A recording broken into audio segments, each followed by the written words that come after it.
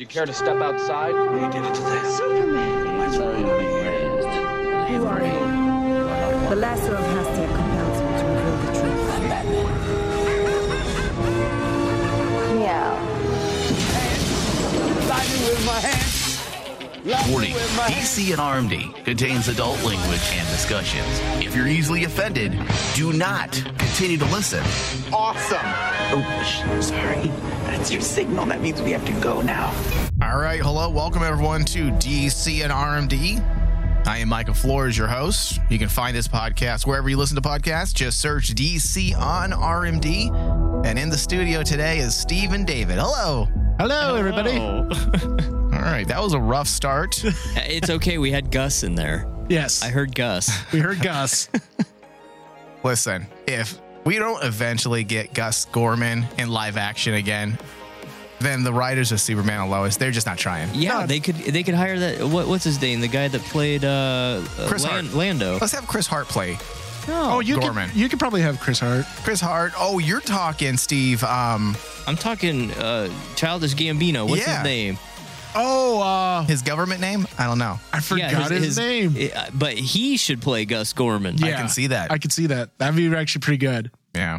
All right. So we really jumped to conclusions Oh my God, yeah. in a way that I don't think we've ever done before. In fact, we make fun of people that do what we just did. We got caught slipping. Yeah, we definitely became ultra fanboy nerds. We got our panties all in a bunch. We were getting ready to jump ship. But I did say, to be fair to us, I did say, let's take a beat.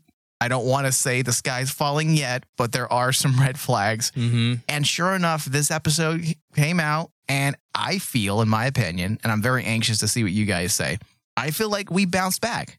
Yeah. I feel like this was a decent episode. Easily, yeah. Yes. Because, again, this series finds ways of subverting everyone's expectations. You expect them to go one way because I don't know if it's because, as DC fans, we are beaten by That's what it is. pretty much We're everything. jaded. We're jaded. We're ready. And then all of a sudden, Superman and Lois comes along and gives us stories that basically we don't even expect. They gave us hope. They gave us hope. And with that second episode, I thought I was losing hope for a second. You thought you saw Radioactive Man. No, I felt like last episode was like when Superman got all loaded on whiskey and Let's relax a little. and nicotine infused kryptonite. Dude, I still laughed at that one. But I want to relax a little. This episode, he bounced back and whooped his own ass, Mhm. and I think we're back in the Yeah. game. Yeah. I would agree. I mean, we couldn't be more wrong. I mean, seemingly about all of the Sarah stuff, as well as the villain scenario. The villain scenario. Oh my God, dude. I was so angry at myself when it happened because I was really worried. And then also when the reveal happens, I'm like going, why did I not see this? Yeah. What did I miss? You of all people, with what they're piecing together from what I was reading online of the different points in recent history of things they're piecing together to create this incarnation, I figured that you should have had your finger on the pulse. Oh of that. my God. David dropped the ball, but I dropped the ball. We'll get to that in a second.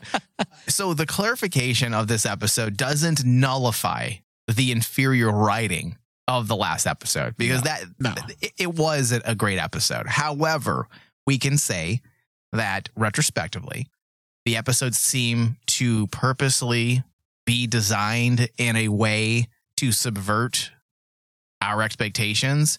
Even in this episode, they wrote a scene for Lois that was a blatant attempt to fuck with us where she says, well, she actually uses the words doomsday. Yes. They were holding us hostage all the way through the very final moments of this episode. And the villain ends up being Bizarro Superman. Ta-da. Now, that is the villain that was in the mine. He isn't, I don't think is gonna be the villain. No. And correct me if I'm wrong, Dave. I mean, more often than not, Bizarro Superman tends to be an anti-hero as opposed to a villain. He does because, honestly, Bizarro was created kind of like as a joke character. you got to remember that he was created back in 1958 to be in a title for Superboy. And it was supposed to be kind of like a jokey type of character that was the opposite of Superman. He'd do silly things. He'd talk in reverse. Yeah. Talks like a baby. It wasn't until like... Didn't he fly in reverse like Powdered Toast Yes. Man? Yeah. If you read some of those old Superboy comics with Bizarro... It's not good. It's silly. Yeah. But like the last couple of years, honestly, the last like 10 years, the character Bizarro has gone through a major overhaul to the point where when they did the reveal for Bizarro, I was really hoping that it's the Bizarro that we know from the past 10 years, because I was more psyched knowing that. Hold on. The last 10 years, you mean in comics? In comics. Because that Bizarro is more exciting and more interesting to me than Doomsday. Because Doomsday is like the simple moment in Superman's life. Right. It's a major milestone moment, right? But Bizarro, the last 10 years has become like almost like a dynamic character. I want to be, so I have a hypothesis, but I want to be very careful of not jumping to more conclusions like we did before. No, theories are fine. Just, what we did last week, we threw a tantrum. We threw a tantrum. But, and I don't want to take credit for this because I was reading some various articles across different websites and blogosphere sites, and we got to remember that while this show is pretty detached from the Arrowverse as a whole, we saw Diggle, but that doesn't mean that he's the Diggle we know. Right. Yeah. Now, they acted like they knew each other, but that doesn't mean shit. So what we got to remember is one of the key pieces to the last few episodes is Clark is having these visions, right? And in these moments where he can't control what's happening. And so he's clearly connected to this other being in some way. Yeah. And we got to remember that we did get this Superman from a Crisis crossover event.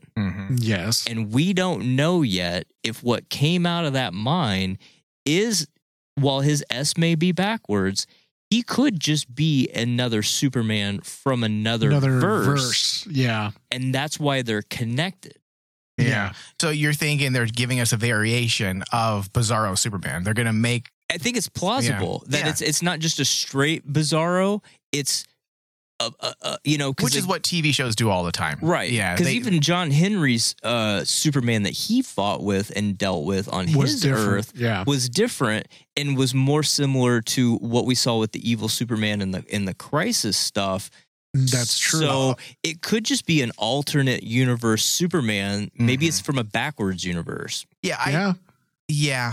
I was kind of thinking the same thing because of that connection, because I don't believe they've ever been synced that way psychically, I guess. No. Right? In the comic books? Not in the comics, no. Yeah, so I have a feeling that they're going to connect the parallel universes to this. Because outside of Barry and what they've done in The Flash from time to time, which hasn't been the same, we haven't had two beings really from different universes show up and go head to head against each other. We don't know what happens when that happens. Well, it's also a possibility that because we can't just, the writers can only forget about John Henry's world for so long. For so long, yeah. We know nothing about what really went down on that planet after John Henry left. Natalie hasn't even filled in the blanks. Hey, you know what? While you were gone, I survived because A, B, C, D, E, and F. We don't even know how she survived. Why? Why it took her so long to follow her father. Exactly. There's a story there. I have a feeling that world is going to be connected. Maybe not directly to Bizarro Superman, but there are going to be these connections now to these other universes, because there is a specific reason why they have chosen not to tell us what has happened on that planet. I mean, the last we saw Bad Superman from that planet was when he was chasing down John Henry in his Winnebago. Yes. In space or whatever he was doing to travel in time. And you got to also figure that the necklace around Bizarro has to play into something, because that's what caught my eye when you first. What if he just likes gold chains? It's Gold Chain S. But I'm gangsta Superman. the first time that I saw it, I was like, okay, that has to play into something, and it probably is something tied to like what you're saying, Steve, where it's a different verse. She came here. Natalie came here from her verse in some way, shape, or form that really hasn't been fully fleshed out. Mm-hmm. There's nothing to say that he didn't come with her, follow her potentially. Also. Okay, so we're getting into some really geek territory. So I want to go there, but give me a second because you had a theory. You know, we should probably just get into it now. You had mentioned the Syndicate, Dave, during our pre-show. Oh, yeah. Okay. Because Morgan Edge seemed to have... last episode seemed to have... He seemed to be aware of what was happening. Yes, when he said... I forgot his exact verbiage, but he alluded to the fact that he was aware of what was happening. And he even told him, I'll see you soon. So he's aware of what his ultimate plan was on Earth. And we assume it was just about bringing back Kryptonian life via the Eradicator, right? Yes. But what if there was multi-layers to this plan? A contingency. And what if this plan also included the Syndicate in some way? And what if the reason why he knows this, and he failed, right? Yes. But we know there's a planet that didn't fail, and that's John Henry's world. What if that bad Superman is the beginning of the actual Syndicate, and that's what actually happened to that planet? That the Kryptonians taking over was stage one, bringing over the villains of the DC universe into that world as well as the Syndicate is phase two. Yes. So there's a lot of things they can do. And that's why I like this show and what they do, because the other DC shows, sure, you can theorize and you kind of see based on the writing style, the writing on the wall. With this show, the writers are so fucking careful with what they do. And they allow us to speculate because you can tell they have plans on top of plans. And they're really pulling a bunch of different puzzle pieces out of the box and putting them together to keep us constantly hypothesizing and guessing and assuming things. But it's a hybrid. It's an amalgamation of all these different things and executed in the best possible way. Well, think about it like this. I mean, last episode, we all hammered that basically we were like pretty much all on the same page saying that we can see the ending from a mile away. And that's how we felt at the end of the episode, right? Right. And just to your point, Mike, that's very, we only saw, in reality, we only saw like 5 feet. 5 feet. But like, it's very, CW-ish.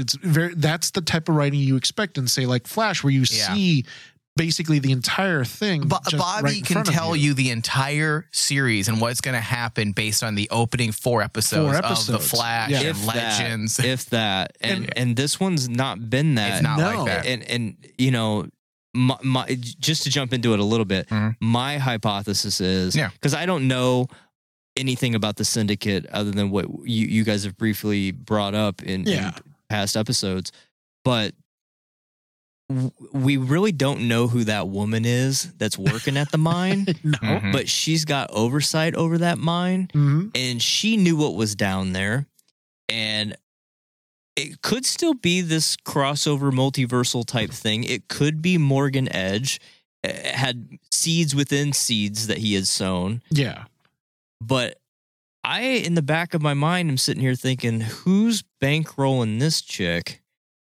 Is this how we get Luthor? Was Luthor involved? That's why the greatest criminal mastermind of our time.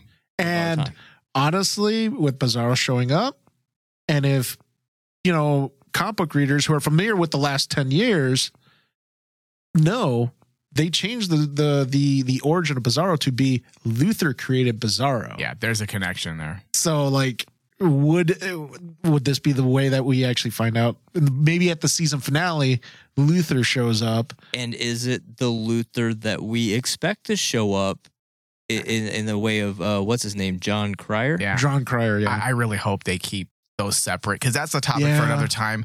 Because there's a lot of things that were going down in the Supergirl season finale, And it just didn't make sense for Superman not to be involved in some way, unless they're not in the same universe. But exactly, and Mike. Same thing with this show. Last season, where was Supergirl during all of these shenanigans? Exactly. Where were any of these people, Mike? Where's any of the heroes? The only one that basically has showed up is Diggle. And he doesn't count. And think about it this way too, is kind of like, if it was supposed to be John Diggle from the Arrowverse, the last time we saw John Diggle, he got a mysterious green box. And everyone on the CW has been speculating that Diggle will become the Green Lantern in the Arrowverse.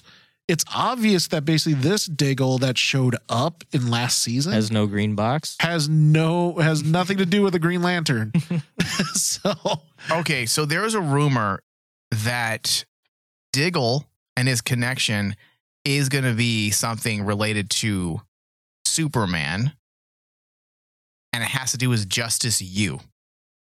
They're theorizing that Diggle will have a connection with the DOD, and that the Justice U will end up spinning off into a series with John Diggle. So I don't know the ins and outs of that, so let me do some research and then get back to people about that for our next show. Have you heard of Justice U, David? I think is relatively... Well, Justice U was just the supposed new CW show that's supposed to be coming out. Okay, so it's not even based on a comic then? Nope. Okay, that's why I've never heard of it. Okay. The only way, so I don't feel that much of a DC loser then. The only thing about Justice U was actually it was supposed to be tied with...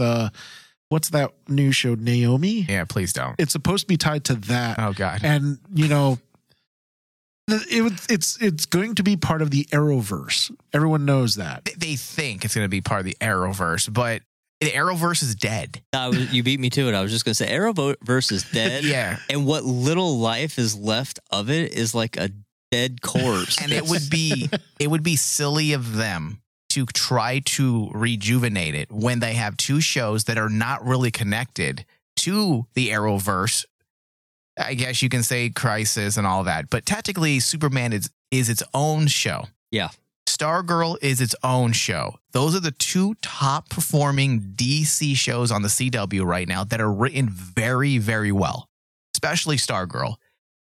Do you really want to put that Arrowverse funk on two shows that are doing just fine without that nasty penis resting on his leg? Couldn't we bring in Black Lantern or Black Lightning? How's he doing? Black Lightning. Oh yeah, everyone seems to have forgotten that show.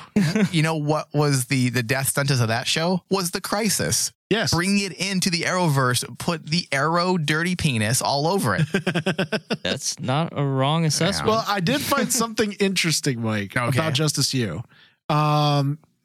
It's actually, I got it off an article that explains that David Ramsey to star in Justice U drama for CW. And there's an excerpt here that's actually pretty interesting. Here's how the network describes Justice U.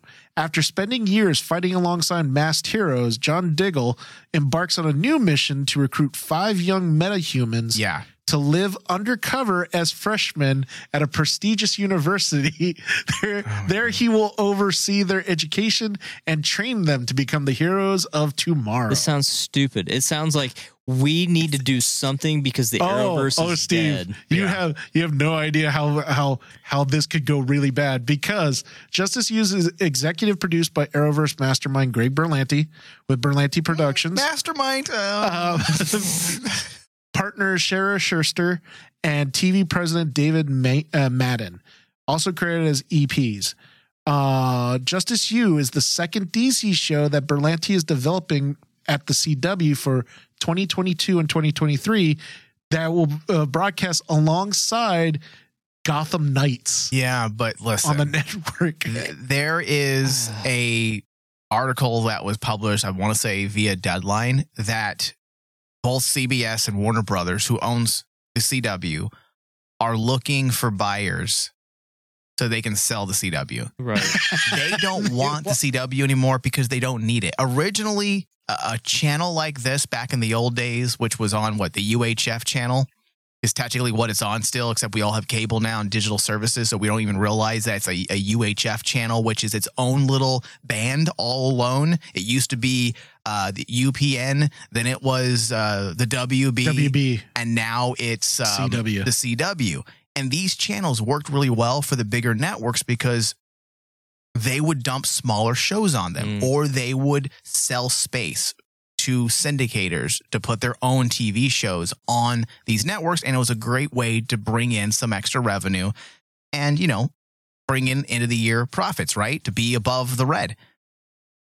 Well, in today's TV landscape, all of these networks have streaming services. They no longer need TV channels like this. Yes. When you have Warner Brothers with HBO Max and CBS with Paramount Plus, where they're dumping all of their whole high-profile shows, and they have regular TV shows and movie studios, the CW has no place any longer, has no purpose. So CBS and Warner Brothers wants to sell it. Yeah. So if that happens, they lose the license. So these shows that they're going to put out are going to be short-lived. And the shows that are currently airing that are earning good ratings, they're probably going to move them over to HBO Max. That's what I would be thinking. But Michael, Greg Berlanti is the greatest television mind of our time. Yeah, that's such a fucking who wrote that? His own PR company? No, I'm just saying. And look, in all fairness, the one thing that I actually really enjoy that he is a producer of is You on Netflix. Yeah, he's not a bad producer. The CW content he puts out isn't great, but I believe he's in charge of, isn't his name on Doom Patrol as well? And also it's on Titans. It's on Titans. It is. So he does produce decent stuff. It just makes you wonder what goes on over there at CW, man. It's the CW. They don't care over there. That's exactly. all it is. That's the thing is, like, when it comes down to, unfortunately, the Arrowverse. Listen, there's upscale bars and there's dive bars. Yes. And Arrowverse tends to be a dive Vegas bar. strip clubs, and then there's Southside Phoenix strip clubs. I guess. I mean, there's always a yin and yang. Even the dive bars in Hell's Kitchen look like a good time. All right, so let's get into this officially here. Besides the curveball that was last week, upon reflection, this bizarro Superman element does seem to be on par with our theories for last season. It does seem like they are sticking to that idea of bringing various versions of Superman into the shows like Steel, possibly working toward a Doomsday storyline eventually when they're ready for it. Yeah. But for now, there doesn't appear to be any Doomsday involved. And I feel okay because all of us on this show said it seems a little too early to bring in that type of name into a show. But if they give us 2 or 3 seasons of fleshing out the world of Superman and all of the potential replacements of Superman, and then they bring in Doomsday, it would feel better. I agree 100%, but since I feel that they've sort of shot their wad by even putting a costume together that was close enough for Doomsday, and for Lois to have muttered the words Doomsday. I think they're just fucking with it. Come on. But once you've already done that, to then do it legit 2-3 seasons down the line or whatever it could be, I feel like that would be a mistake. Well, not if they use another fake word for another villain they allude to, and then this what happens to be Doomsday. But then they've shot their wad on these various Supermen that come as part of the reign of. What if in 3 seasons, David and Steve, they say, "Hey, don't be Solar Man about this, Clark," and then suddenly Solar Man is not the villain; it's Doomsday. That would work. Doomsday. Oh my God! Don't be all Solar Man. Oh, that's horrible. Well, so is Solar Man. Well, then the whole series just becomes a giant pun. Then Gus Garman has to show up. Yes. No, but if you think about it, they did this last season with the very beginning when they did the Lex Luthor thing. Yeah, they did. You're right. They said Captain Luthor, and everyone said, "Oh, it's Lex." Yeah. And then you find out, no, it's John Henry Irons. The tech was Luthor's. After this week's episode and the season we were given last year, I'm not going to be a baby anymore, and I'm not going to say there's something they can't do, because obviously they can. These groups are right. This particular group is pulling stuff off fairly well. So they know this. I'll say this. They know the source material, and they know how to pick those puzzle pieces out and reconstruct them in a way to lead you to believe that you know what's coming as a fan, and then have no clue what's coming. And then just change it up. Yeah. Now, I don't believe Bizarro Superman to be the main threat of the season because I don't know if I describe him as a cosmological event as Superman's mother did.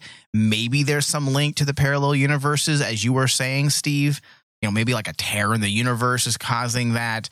Yeah, maybe. There are some interesting things that can be done with a character like this. You can explore identity, for example, self-identity, how it pertains to Superman, but even better, possibly the exploration of irony in or as it pertains to identity when it comes to Superman, because the character is designed around the idea of irony. The things he says, he means the opposite in a lot of ways. And if you look at this essay that I found online several months back, it has to do with irony. And if you just listen to this paragraph here, you can immediately see exactly what they could do if they want to go the intellectual route with a character like this.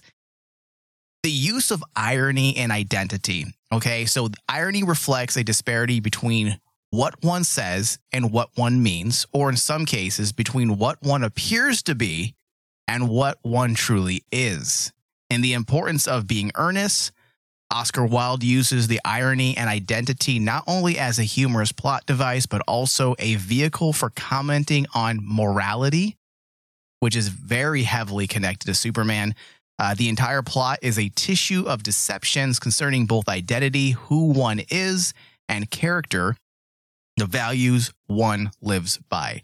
So there's actually some pretty cool things that they can do with this character if they choose to go the route of the opposites, I guess, because we don't really know yet if they're going to do that, because we didn't really hear him talking a lot. Did he say any opposites yet? No, he was really speaking in a funky language, like I was telling you earlier, Mike. It could just be reverse Kryptonian. What do you guys want? What do you guys want as Superman fans? Are you picky about it? Do you not even have an opinion? Do you not care? I don't want it to be campy. Yeah, with Bizarro, which the irony aspect tends to be the way they do it in the comic books. It tends to be a little silly. It tends to be silly, but that's why the key is creating that connection between Bizarro and Clark now. Exactly, because being able to give the character of Bizarro that connection means that we're getting a window into Clark's mind. Yes. And suddenly you start actually bringing up the most powerful scenes, in my opinion,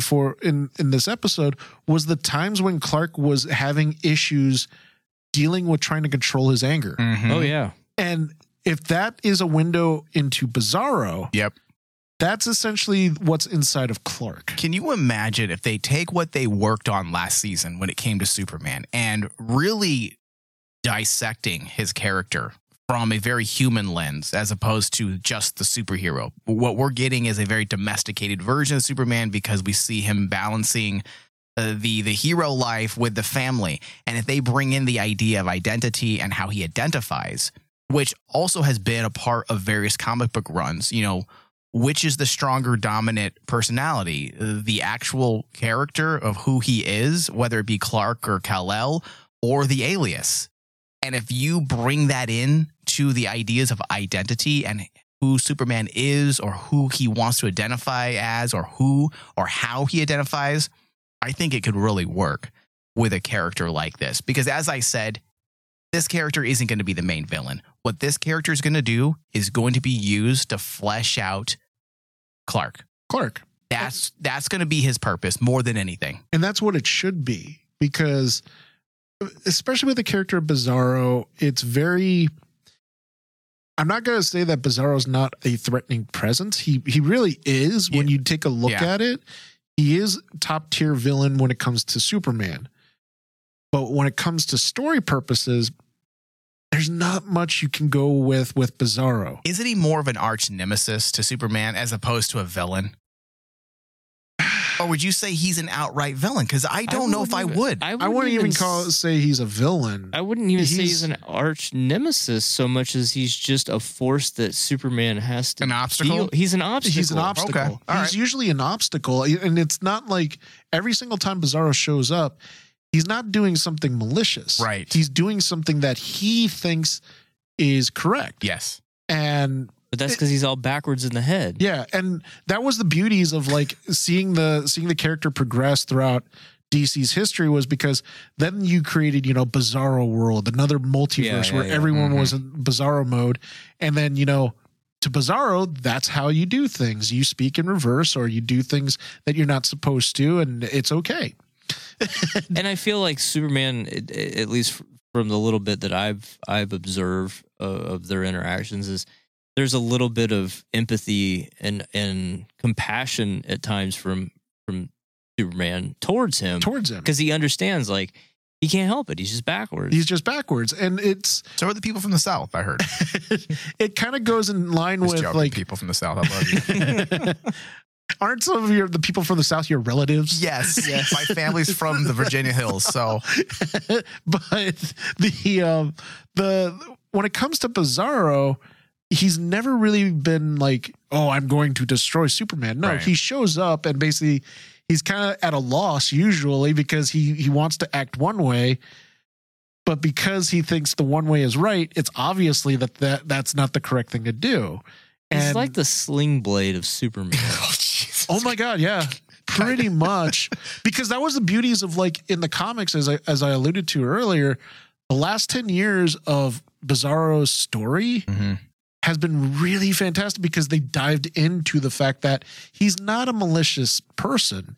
He just thinks that, in a lot of ways, like an autistic person, where they think one way and that's the only way they can think because that's how their brain can make it function. Yeah, but I don't think he's like he's not like, Rain Man. He's more Steve like, is autistic and he's not Bizarro. He's more like he is like the dude from Sling Blade. He's from Sling Blade. He likes tater fries and That's why it's going to be interesting because, like, even from the teaser trailer, I'm like kind of wondering, what is the Bizarro? What is he going to be acting like? And that's why I like this approach way better than what everybody thought we were getting, which was Doomsday, because you can't do these types of stories with Doomsday. Doomsday is just a big dick. Oh yeah, he's not an interesting character. He's just a murdering creature. He's like an endgame boss. Yeah, I like the lead up to what. Or how he becomes so hateful. The idea that Kryptonian scientists kill him and recreate him and kill him and recreate him. And that's why he hates Kryptonians, because he has been murdered thousands and thousands and thousands of times. I mean, that's a cool story. Yeah. But how often do we really explore that aspect? It would take its own TV show to really get into the ins and outs and the psychology of that. So I think for the purposes of this show, Superman and Lois, Bizarro Superman, I feel works just fine.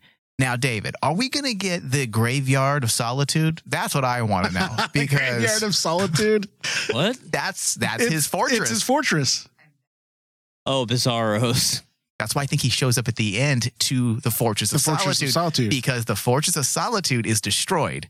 And I have a feeling that's going to become his Graveyard of Solitude because it's all in shambles and destroyed. I thought about that too. It was kind of like, I was like going, that's going to be his Graveyard of Solitude. Oh my God. Yeah. And Superman's new Solitude is going to be Morgan Edge's place. That's kind of what I'm thinking they're going to do. Yeah.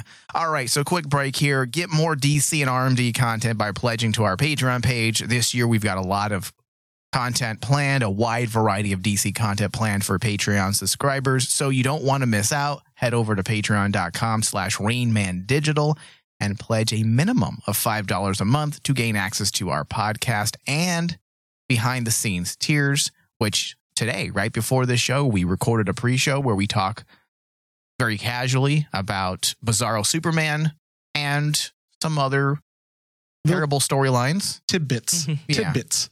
So head over to patreon.com/RainmanDigital. Digital. Go to patreon.com/RainmanDigital and get more of what you like. So the Superman and Lois team are jumping into the family dynamics of the Lanes. This could be interesting. Now, is it just me, or are they being coy as fuck with this Lucy Lane stuff? Now, that's not a negative. I'm only asking because it seems very murky purposely. It does. They allude to certain things. Obviously, it's a given that Lucy was involved or is involved in some cult. and Lois was partially responsible for closing it down or exposing it through her journalism. But that's all we know, right? I haven't missed anything, correct? No. I mean, the only thing that I'm kind of curious as to why they're playing so coy with the Lucy Lane reveal, because are they trying to set up a connection to Supergirl? Please no. Because I already Lucy Lane was in Supergirl, and everyone's like, oh, is it going to be the Lucy Lane from Supergirl? And that's what they're leading up to. It is. It is for sure. And I don't know if it's the same version, but exactly. Jenna Dewan, I believe is her name, according to TVLine.com. Oh, yeah. Jenna is recurring or what's the word I'm looking for? Reappearing. Reappearing or returning as Lucy Lane in Superman and Lois. And she is a steamy, steamy woman. So I went down the rabbit hole on her when she first popped up, because she used to be married to Channing Tatum. Fuck that guy. Well, yeah. And because they were both dancers. And she's a professional dancer. She was on Dancing with the Stars. The if I'm not ballet? mistaken. No, like exotic, pop dancing, like the pop stars that stage dancing watch and listen to. But anyways, she's a complete girls, total smoke show. That woman. Yeah, she's unstoppable. I can't take it. But if you think about it, if they bring this Lucy Lane in and she's different from the Smallville Lucy Lane, then all of a sudden Steve's theory that he mentioned makes sense. I don't think it's going to be showing the same. different verses. I don't think it's going to be the same because Morgan Edge was recast. Exactly. And are we supposed to believe that Morgan Edge and Supergirl the whole time was Hal Rowe? I mean, come on. Exactly.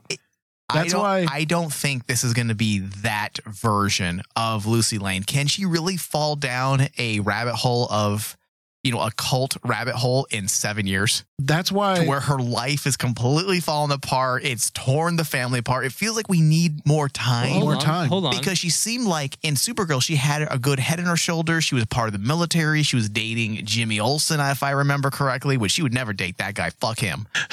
But still. Did you seriously just ask if in 7 years' time someone can fall victim to a cult? Well, yeah, that quickly. Have you not paid attention to what's been going on in this country the last 5 years? I was let alone but that's been a slow burn though. It didn't just happen. It didn't just happen, but it was amped up in less time. And also, let's not remember that there was let's remember or not forget that there was a former CW actress who fell into a cult, and it didn't take her 7 years. That was like 20 years though.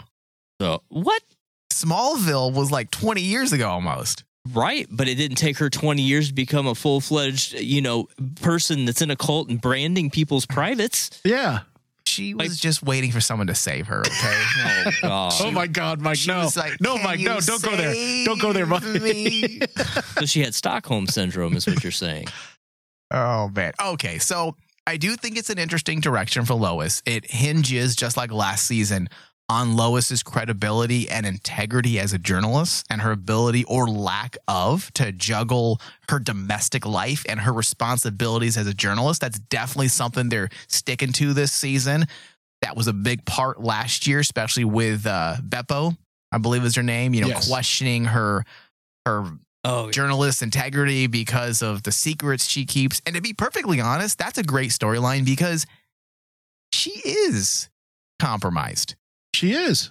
And technically, if you go by the old school journalist ways of integrity, she probably shouldn't be a journalist anymore. No. Newsflash, 90% of journalists today shouldn't be fucking journalists. Yes. Well, think about that's why I said the old school idea. Like Walter Cronkite and Tom Brokaw and shit. Well, that's the thing that's really fascinating about this season when it comes to Lois. Is like the prior season, she was the rock that everyone leaned on. Mm-hmm. So she was like the strongest character. She was the alpha. We're saying like this was actually Lois's.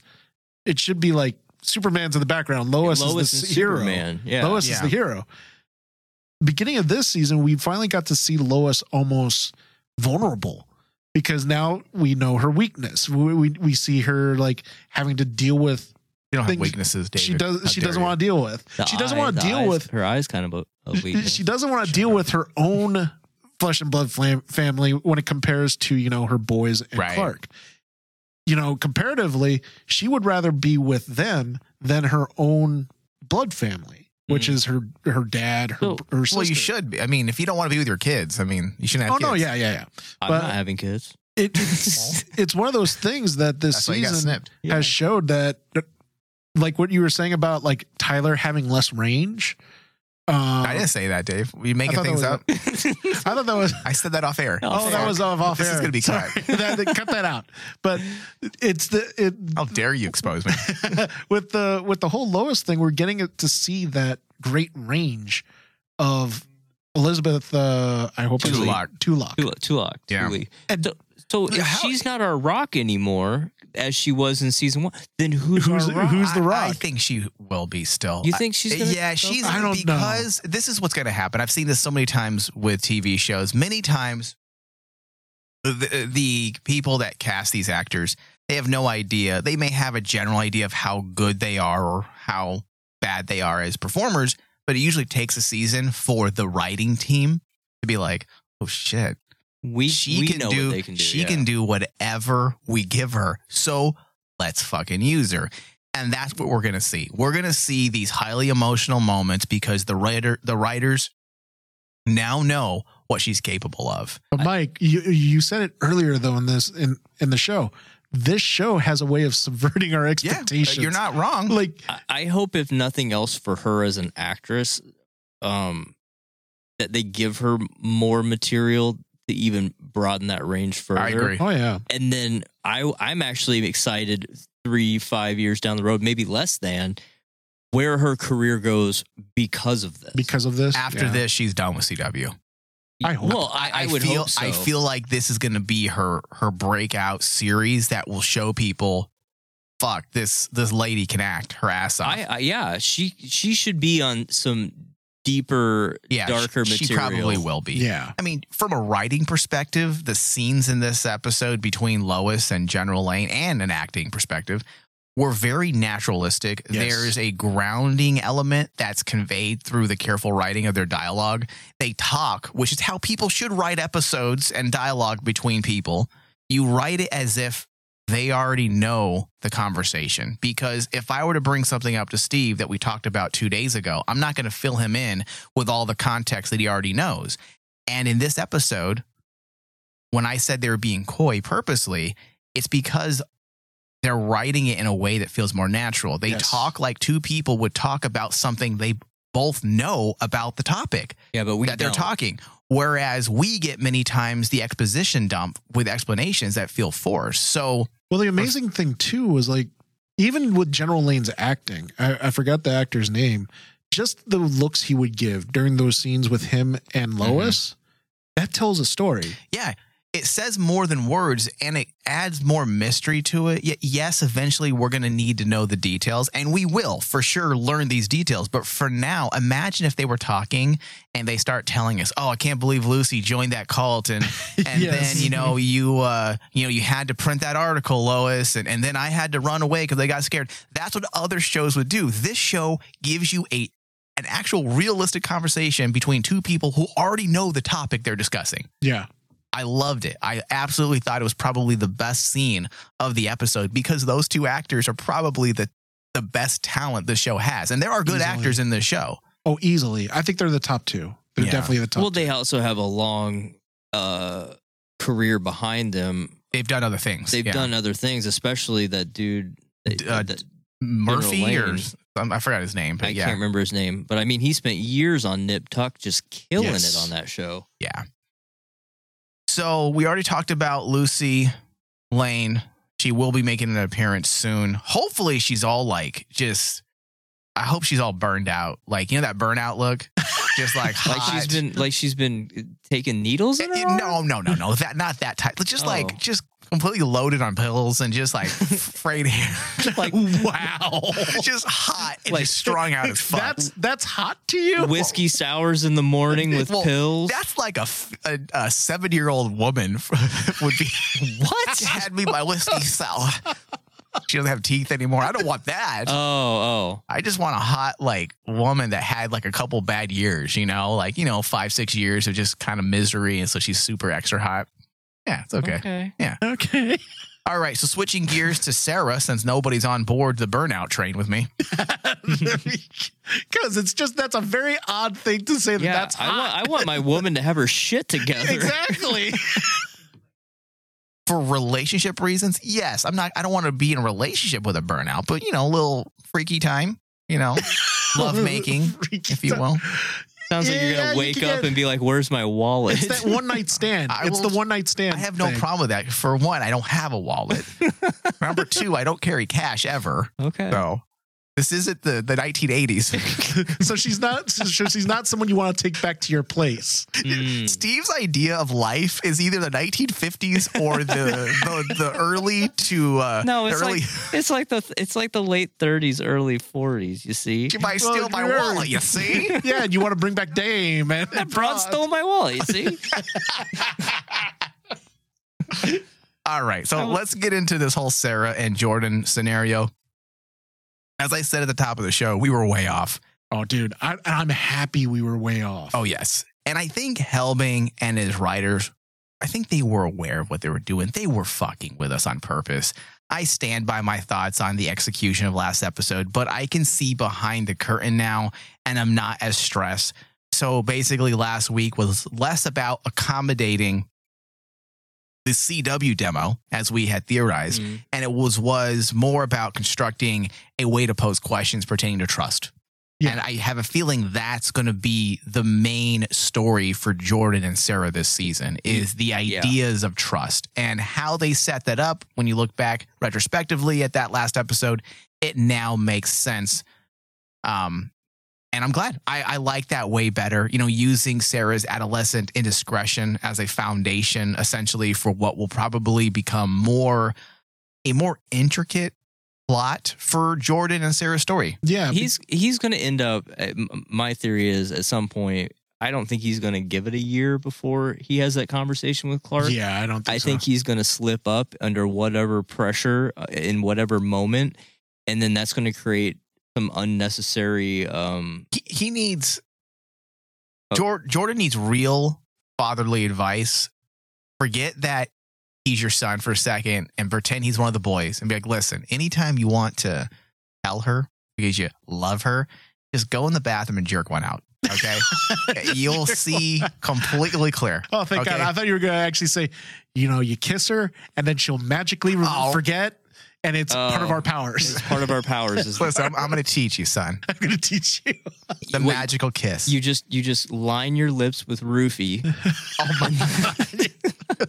That's what really happened. But I am really, I'm with you there though. That basically, I'm happy where they're going with the Jordan thing because it feels more natural for Jordan to act the way he is. Because like last season, he was upset that his dad was keeping a secret. So the lesson to him in last season was don't keep secrets. Yeah. And then this episode, he's like trying to tell his dad, well, I shouldn't keep a secret then. I should tell her right away. But he's not understanding the gravity of the situation and what that means for him and for those that he cares about, particularly this girl that he allegedly loves. What I think... I mean, he's all in, too. He wants to marry her. Like, I know. Jesus, bro. I mean, I know she's got big boobs, but calm down. You have your whole entire life ahead of you. Yeah, but the thing you'll is learn, like, kid. But the thing is, it's so natural because like you feel that, that's what a kid like that We've would all act. been there. We've all been there. We've all been stupid like Daddy, that. I love him. So I think, though, I agree that we might have sidestepped or been misdirected into the CW. It seems trope. purposeful, yeah, or purposely done. However, when Sarah opened up to her mom about what happened, and she said, I kissed a girl at camp, even her mom was like, oh. And it kind of gave it this inflection. Her tone was like, expand on that. Is my daughter maybe a little bi-curious, or maybe she is maybe gay? And so I'm not throwing it completely out of the realm of possibility that we might see something down the line. But what I thought was interesting, because we thought that Natalie might create a little bit of a love triangle dynamic. I'm starting to get the vibe that Jonathan's going to end up hooking up with Natalie. Yeah. I got that vibe too, especially I'm not against that. It was interesting. Like the last episode, the way Natalie was portrayed was completely different in this episode. She was a completely different character. It was, and maybe she came back. She kind of ebb and flows, which is weird. I hope that makes sense down the line. But I'm not okay necessarily with them hooking up because it's incest. It's incest. Technically. They're half siblings. Technically, I mean, it's Brady Bunch. See, these are the hard hitting questions, though, Steve. Is it incest if she's not really your sister because it doesn't matter? It's from another universe. It doesn't matter. Oh no, that he brings up a good point. Is it true DNA, or does that DNA vibrate at a different frequency? I know mine vibrates out of me, but no. What you got to do is you got to take a sample of these two and compare them, and sequence the genomes. Because I'm telling you, he's gonna be like, "Oh, you're not my sister. You're not my sister." Lois on this Earth and the Lois on Natalie's Earth are still the same Lois. I bet you they got the same, Gattaca genome there. Genome? You're not really my sister. You're kind of not like my sister, kind of like my sister, not like my sister. They can tell themselves that until they start having their own bizarro kids. Exactly.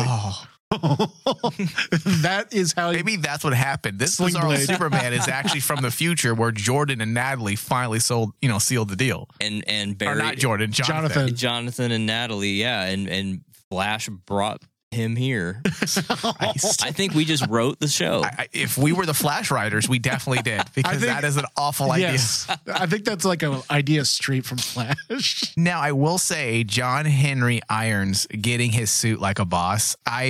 Cool shot. That was an awesome shot. I haven't clapped while watching a TV show in a long time, and I was like, that is a fucking job well done. I did a fist pump in the air. I'm not going to lie. And part of me was like, I knew it was coming as soon as he started running. And part of me was like, I feel like I'm getting a low rent Iron Man shot, but then it cut to a side shot. Yeah. And I got Iron Man plus Neo bullet time.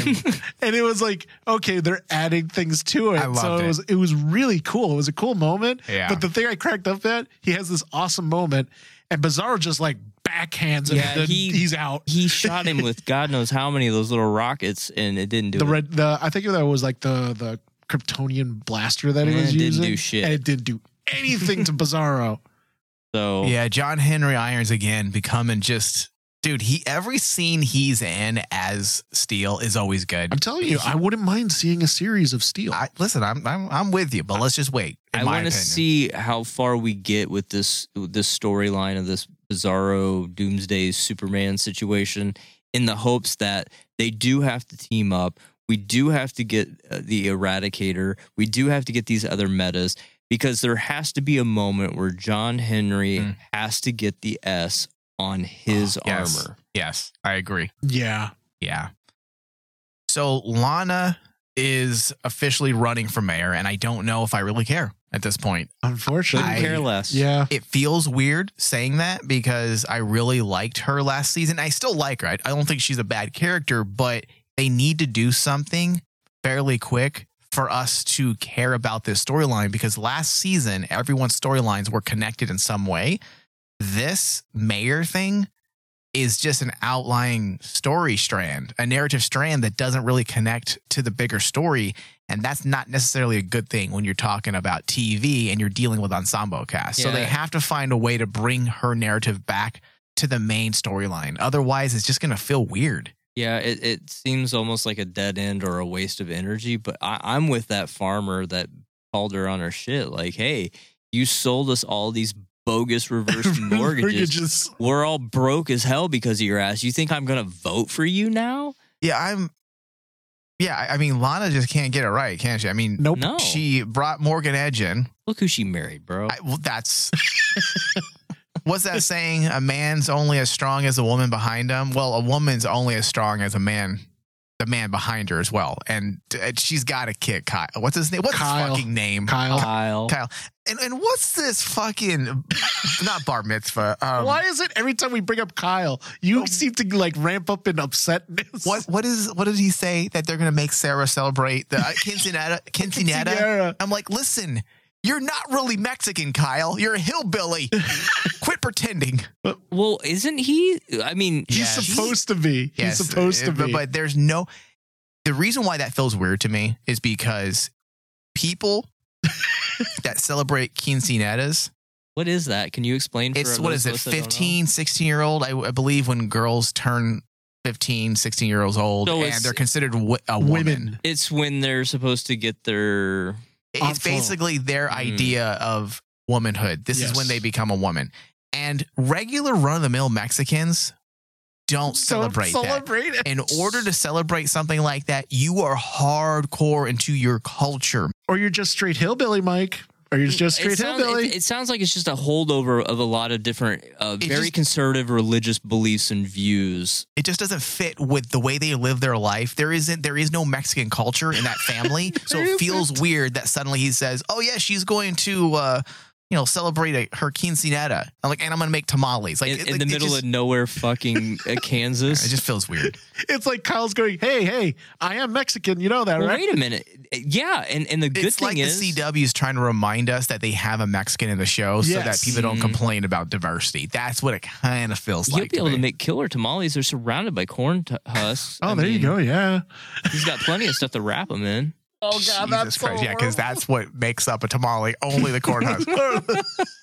I'm trying to help him here. So Jonathan Kinn's girlfriend is slinging drugs, kryptonite drugs. That seems a little weird to me too. But that kind of caught me off guard because I'm like going, number one, where did she get them? Because how do you get like Superman drugs? Dude, apparently everybody's hanging out in that fucking mine, just getting stuff out of it. So that's why I'm thinking that basically that storyline is going to reveal the major villain. Okay, so David, I'm curious about how you feel about this, and Steve too. But let's start with you first, Dave. Now, me personally, I'm not mad at this show. I love this show. However, I really hope that they don't fall into the same classic Superman tropes that we get all the time in our TV shows for Superman. Everyone has power, and it all stems from some type of kryptonite. Yeah. It is so fucking tired. And I'm hoping they don't do that. And it seems like they're doing that again this season. I hope so too, yeah. Maybe they'll do it well by comparison to what we've seen. Well, it depends. Maybe? I mean, if this is the story where the quote unquote kryptonite drugs are related is to Jonathan, and for me, it's what's the point of the story? If the point of the story is to basically drive home the fact that Jonathan in this season is battling the fact that he has no powers. He looks at his brother and he goes, well, you got all the powers. And he looks at his dad, looks at his mom even, who basically is a superhero in herself last season. And then there's Jonathan, who just stands there and he feels like he's the odd man out. He feels like, I don't bring anything to the table of the family. And that's why I'm 50-50 on the whole drug element, but I'm okay with it because of how they handled it in this episode. They tied it to the fact that Jonathan was really upset about being more or less thrown off the football team. I think he's feeling insecure. And that adds to the insecurity of that character. And I'm okay with that part because that was actually an interesting story for him last year. You know, what happens to a boy who is like king shit in Metropolis. And suddenly he's brought down to earth. Yeah. And suddenly he's not the big swinging dick any longer. He can't even play, first string on the football team. He's in the shadow of not just his brother, but his father, Lois. Everyone has something special. Natalie can build shit. And think about the element that basically they've been doing with Jonathan's dialogue. He's always talking about leaving Smallville. He's the only one out of the family that basically says, I got to get out. I have to go back to Metropolis, or I have to get out of Smallville. Which, on one hand, it's interesting that he called her out on it, and maybe that was just because of the circumstances of this kid being such a bully towards him. But maybe had that not been the case, to your point, David, he is not necessarily thrilled about being here. He would rather not be here. Another direction they could have taken, or maybe they take, is he gets involved in it to get that upper hand. Well, didn't he ask for the drugs? Yeah, he basically told her that he wasn't going to actually rat her out. He wanted to buy the drugs from her. Yeah. What he should be doing is lines off of her ass. Yeah, exactly. I'm like, did you fuck him too? That's what I'd ask. But that's where I'm like going. What's that guy's name? The stupid loser jock. I don't know. I forgot. He's a meathead, though. But that's where I'm like going, that storyline, they have to be really careful because it's very easy to go into, stereotypical writing when it comes to, this character has to deal with drug use. And it's not just, go ahead, Steve, sorry. I was going to say yes, but because of the type of drug that this is, it could be too early in the season to do that.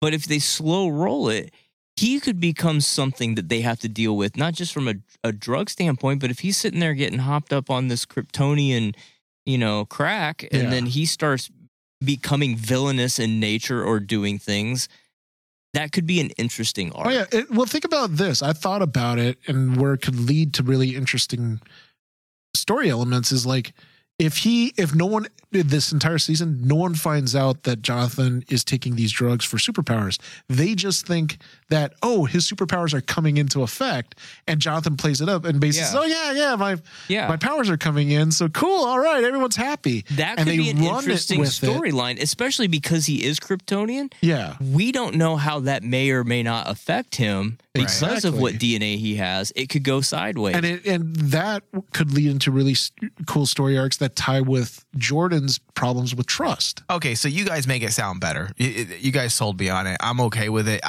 The thing is, I think for me is, it seems like every DC show, there's some drug.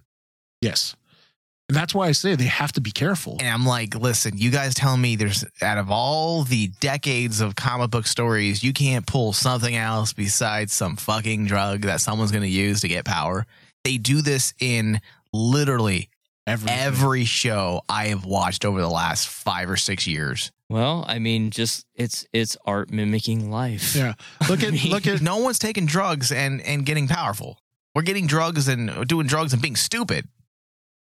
No? Well, I don't know. I thought there was people when they were taking all that crocodile shit, they were getting all amped up and and then they ripping their people's body arms parts off. fall off. That's not, what type of party is that? That's not a party. That's true. Yeah, I'm gonna get so high right now, and then my dick's gonna fall off. Oh, yeah. All right. So, final thoughts. I like the episode. I'm going to keep it simple. I'm going to give the episode an 85% on the RMD score. How about you, Steve? That's exactly my number 2. I felt it was super strong bounce back from last week. I rated it super low, but for me, I walked away smiling. I enjoyed the hell out of it. And as funny as it sounds, I'm in the same. I actually have the same score as you guys. Okay, so 85%. 85 all around because it's a great bounce back from like what I remember that I gave last episode a 60. You gave it 63. 63. I was 60. Yeah. So I mean, this was a strong comeback. Let's see if they can keep going. Yeah. All right. I want to thank everyone for listening. We will be back next week as well. Stay tuned. Later. Bye-bye. Who are you bitches? Mother of God! Would you look at the time? When you came here, you had an hour.